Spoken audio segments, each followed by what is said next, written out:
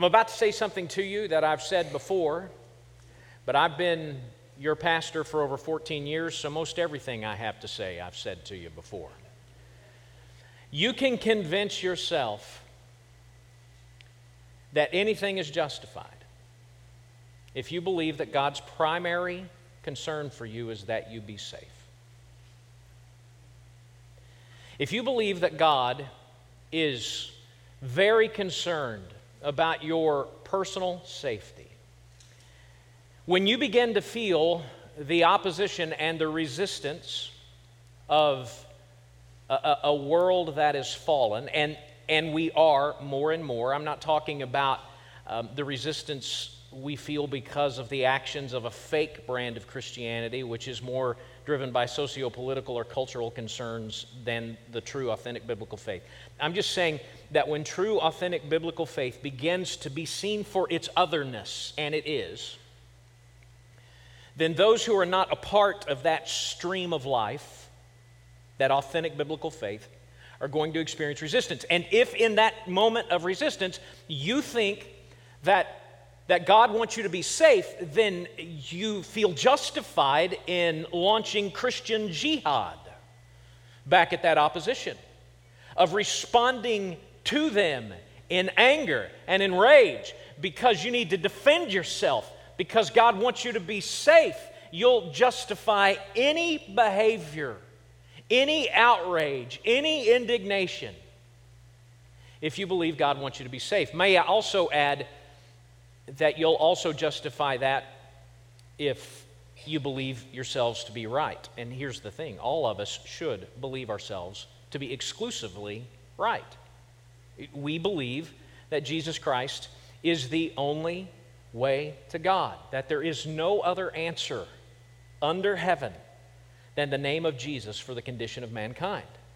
And from that place of rightness, believing God wants us to be safe, when that rightness is challenged, again, Christian jihad, anger, outrage, indignation will justify it. But here's what we need to understand. Every time we try to hit back harder, we shame the name of Jesus.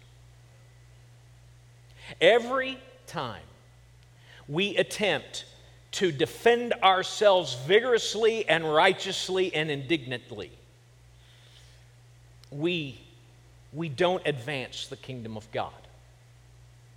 There is a defense for an exile. An exile, if you'll remember, is someone who has given their lives to Jesus Christ as Lord and Savior, and as a result of that decision has become distinct from the world, an exile in the world. There is a defense when you feel that opposition. It's just so ridiculously countercultural that you all think, when I say these things to you, that the cheese has slid off the cracker up here.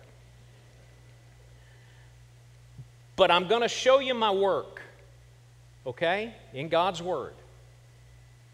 And I hope that we'll see that what feels countercultural in the 21st century is really just the way of Jesus.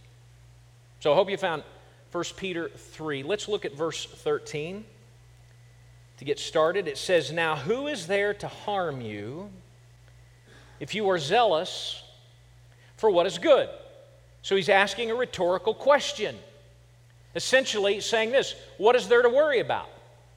Now, what is the basis of that rhetorical question? What is there to worry about? Verse 12, we looked at that last week. "For the eyes of the Lord are on the righteous, and his ears are open to their prayers, but the face of the Lord is against those who do evil." He has just told us that when we're experiencing that opposition, God sees us, God hears us, and God has us. And so in light of that truth, what are we to fear? Who is there to harm you? What are you worried about? Why all the panicked outrage? Why all of the loathing of those who are coming against you? What is there to harm you if you are zealous for living out your distinction, living out your exilic kind of life? He goes on to say, "But even if you should suffer for righteousness' sake," and that "if" is a rhetorical "if," meaning He actually believes that suffering is coming. He has already started to feel it himself. He knows his people have started to feel that otherness of their exile. He knows it's coming. He's not saying it might not come. He's saying he knows it's coming. So he's saying, if you, because you will, suffer for righteousness' sake, he says the reason you don't need to fear is because you'll be blessed. Why will you be blessed? Well, because God sees you, God hears you, God has you. At the end of all things, according to verse 12, vindication comes of you for the Lord's sake. So you'll be blessed. You will ultimately be sons and daughters of the King. You will be rulers of the universe. You'll be blessed. So he says, have no fear of them. Do not be troubled. Don't run around in panicked outrage. There's no need for Christian jihad. God sees you. God hears you. God has you. It's all in His hands. There's no need to worry. So he's spoken negatively at this point. I know opposition's coming. I know you're going to feel that otherness begin to kind of stand out, and that the hatred of the world for that is coming your way. So just stop worrying about it. That's negative instruction. Then the positive instruction. He says, but in your hearts, honor Christ the Lord as holy. Well, what does that mean? What does it mean to honor in our hearts Christ the Lord as holy? Well, this is an example where the English Standard Version, which is the translation from which I preach and do a bulk of my personal study, kind of obscures the meaning a little bit. Almost every other English translation will say something like, sanctify Christ in your hearts, something along those words, rather than use the word holy. And the reason they make that choice is because the most common translation for the word in the ESV, which I preach from, that is translated as holy, is sanctify or set apart. And the heart is the seat not of our emotions. In the first century, the heart was the seat of the mind. It was of making determination. So what he is saying here is this: don't panic, but instead decide that Christ is Lord. I mean, really, Lord. Now, you're saying, well, they already have. They've given their lives to Jesus as Lord and Savior. Well, he's talking not in a salvation sense. He's talking in a very practical sense. You need to decide as you go out into the world and that otherness begins to be seen, what you're going to do in that moment. You're going to have to decide, is Christ going to be the Lord of your life, really? Or is it just going to be pretty words on Sunday? You need to not be fearful. You just need to start living like Jesus indeed really is Lord. And then he says, in that mindset, always be prepared to make a defense to anyone who asks you for a reason for the hope that is in you. What is the defense there? Well, it's not in a formal kind of legal sense that he's speaking of there. Government-wide opposition has not come at this period of time in Peter's life to the cause of Christ. He's basically just saying you need to be ready to be conversant, defend the choice that you have made to live as Jesus is Lord. And he makes it clear. If you've decided to live with Jesus as Lord, you will be asked about it because it will stand out to the world. He anticipated that as the people lived out their commitment to Christ in real practical ways in their culture, that at some point someone was going to say, what? What is this all about? You will stand out. It's something like this. My daughter, Abby, lives in the Twin Cities with her husband, Alex. She started having a Minnesota state of mind when she went to college up there. And one of our final college visits, I was in the Disneyland of Commerce, the Mall of America. How many people have been to the Mall of America? All right, a few of you, right? It's mind-boggling. It truly is mind-boggling. I was in the Mall of America, and I'm a T-shirt guy. I never have enough T-shirts. The number of T-shirts that is adequate as far as I'm concerned is one more. And so I was in the Mall of America, and I saw a T-shirt that no one would pass up. It was a picture of a drawing of Goldie the gopher, the mascot of the University of Minnesota, playing hockey. I mean, who would not want that shirt? I still have the shirt. And I was purchasing it, and while I was checking out, the cashier said, it was a guy, he said, "Where are you from?" And I said, "Kansas." And he said, I kid you not, given the fact that I have lived in the deep South significant portions of my life, he said, "I knew you were not from here. You're a Southerner." I said I was from Kansas. That is not being a Southerner. He said, I heard it in your voice. I heard your accent. And I said, not proud of it, I did say, "I don't sound funny, you sound funny." That's what I said to him.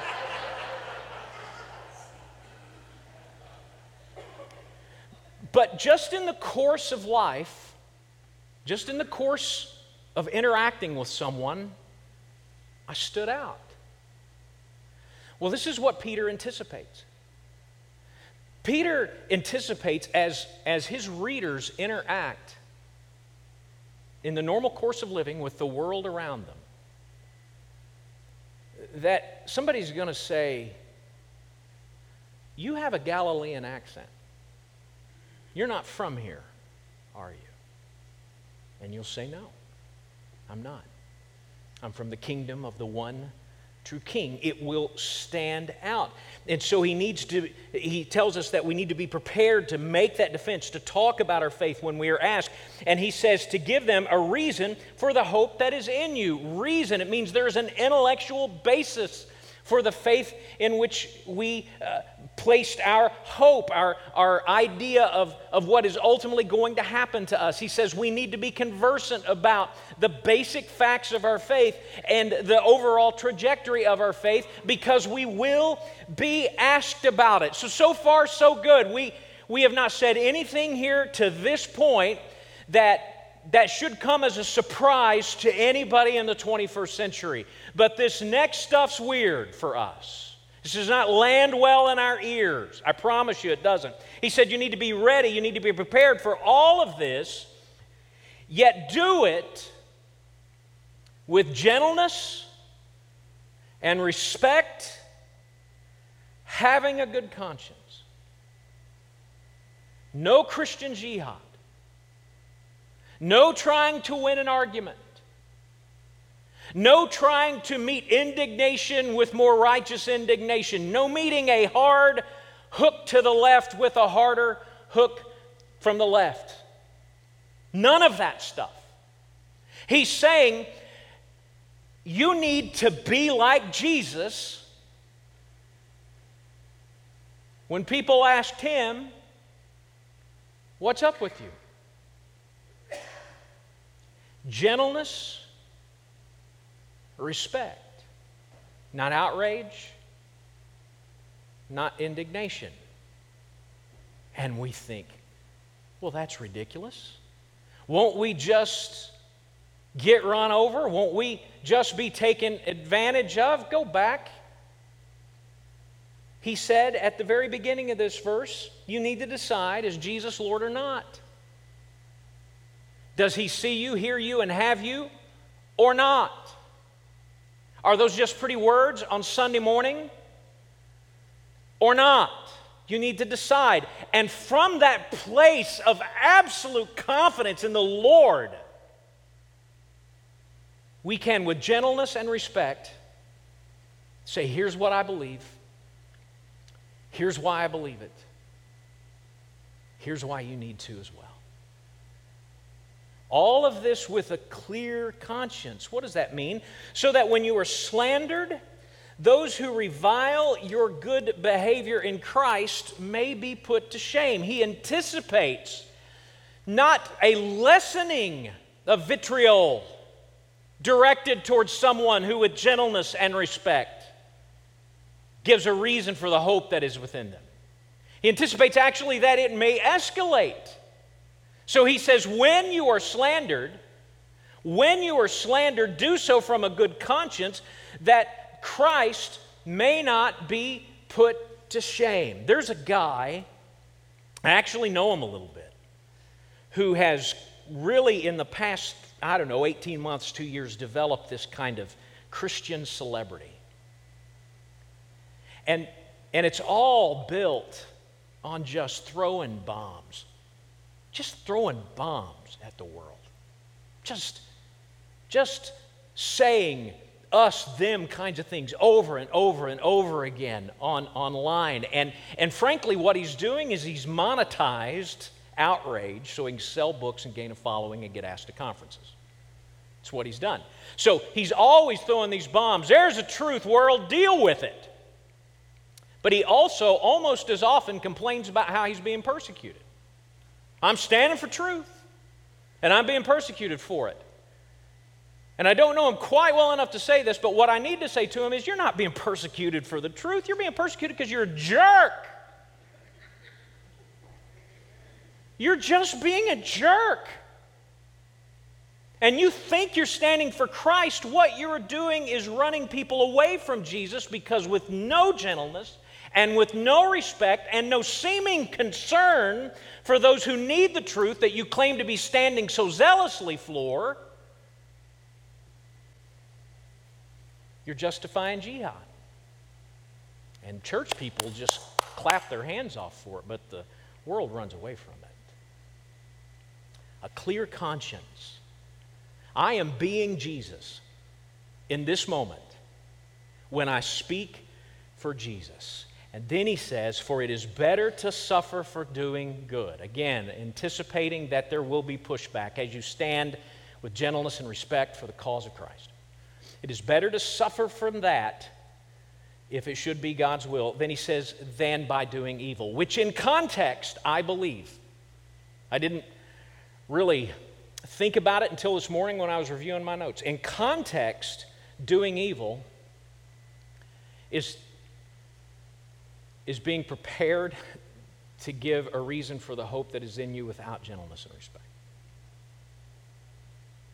That's evil. Feels righteous. It's evil, I think, in context. And so what do we do with this? I mean, what can we provide in the way of hooks that will help us remember these very important truths as we as exiles are faced with, at times, needing to offer a defense for the cause of Christ in the world? Let me give you 3 things real quick. First of all, exiles are confident. Exiles are confident as they engage the world, not panicked, not indignant, not combative, none of those things. Exiles are confident. What are they confident in? Confident in 2 things. First of all, confident in the gospel. Confident in the gospel. If I have the right answer, and all of us who claim the name of Jesus claim to have the right answer.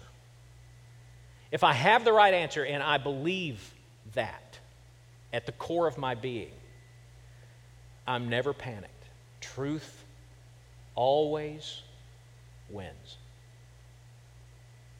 So, confident in the gospel, confident in the Lord.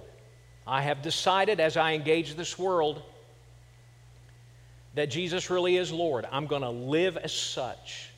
And I know that He sees me, hears me, and has me. Exiles go into the face of opposition with that kind of quiet confidence in the gospel and in the Lord. Next, exiles are prepared. Exiles are prepared. Now, this doesn't mean that you need to be completely conversant in every crackpot religious theory that shows up on the internet or on Biography Channel or A&E, which, by the way, A&E and Biography Channel, MTV for senior adults. That's what I call it. But anything that pops up on those things, it doesn't mean that you have to be able to run down every rabbit trail kicked your way. It does mean that you need to know the basics of the faith. It does mean that you need to be in tune with your story. In fact, there's incredible rhetorical power in your story in our world, because everybody has a right to their truth and their story. So if you start the gospel presentation with saying, here's my story of following Jesus, then you need to be able to move on to talk about the basics of the gospel. We'll talk about the basics of the gospel in just a moment. But the bottom line is there has to be a preparedness. It should not be something that catches us flat-footed or off guard. We should be able to wake up and do it. And then finally, exiles are blameless. In their confidence and in their preparation, they're not jerks. They speak to a lost world with gentleness and respect and a clear conscience. And so, with those things to help us remember what we've learned in this passage of Scripture, which, by the way, is my favorite section of 1 Peter. Next week's my least favorite section because it's weird. But this is my favorite one. So what can we do? All right? First, let's all make sure we know our story of following Jesus. All right? We need to be able to talk. This is the basic pattern. You've probably heard this before. What was my life like before Jesus? How did I come to Jesus? What has my life been like since meeting Jesus? So the thumbnail sketch for me, grew up in a Christian home. But at 12, I recognized that the faith needed to be my own. And I surrendered my life to follow Jesus as Savior. And since then, I've tried to live every single day in the knowledge and the power that Jesus is my true King. That's the story. Before, how I came to Christ, what life has been afterwards. As for the details of the gospel, I want to give you a simple way of being able to communicate that. This is a pen and paper moment, so you may want to grab a pen and paper. This is forewarning. You may want to write some of this down, but you're going to be hearing about this over and over and over again, starting this fall and going forward. But by way of just knowing the basic facts of the gospel and presenting those in a way that is helpful, turn your attention to our screen. The Bible tells us that God has a design for our lives, that God cares about every aspect of our lives. That's our families, that's our personal lives, that's our choices, our money, our sex life, really everything about our life, God has a design for it. If we live according to God's design, then we have the opportunity to live in the arena of God's blessing. The problem is that all of us have a tendency to depart from God's design. When we depart from God's design, the Bible has a word for that, and the word is sin. And inevitably, when we sin against God, when we leave His design, we end up in a place that we call brokenness. Now, all of us know what brokenness feels like. It feels like emptiness. It feels like guilt. It feels like rejection. It feels like shame. It feels like regret. But when we get in this place of brokenness, we always try to fix it. So we try to maybe dive into a different relationship, or try to make more money, or try to become more religious. But whatever we do, we try to mitigate the pain of our brokenness. We try to escape our brokenness in some way.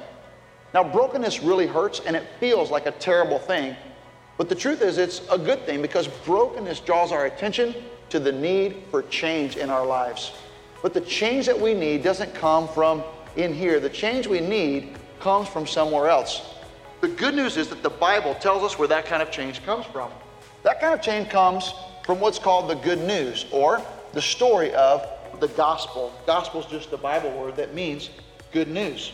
The gospel is the story of Jesus. Jesus, who is the Son of God, who came to earth, and He never departed from God's design in any way, not even one time. But Jesus was crucified on the cross for, the Bible says, the sins of the world. That's my sins and your sins.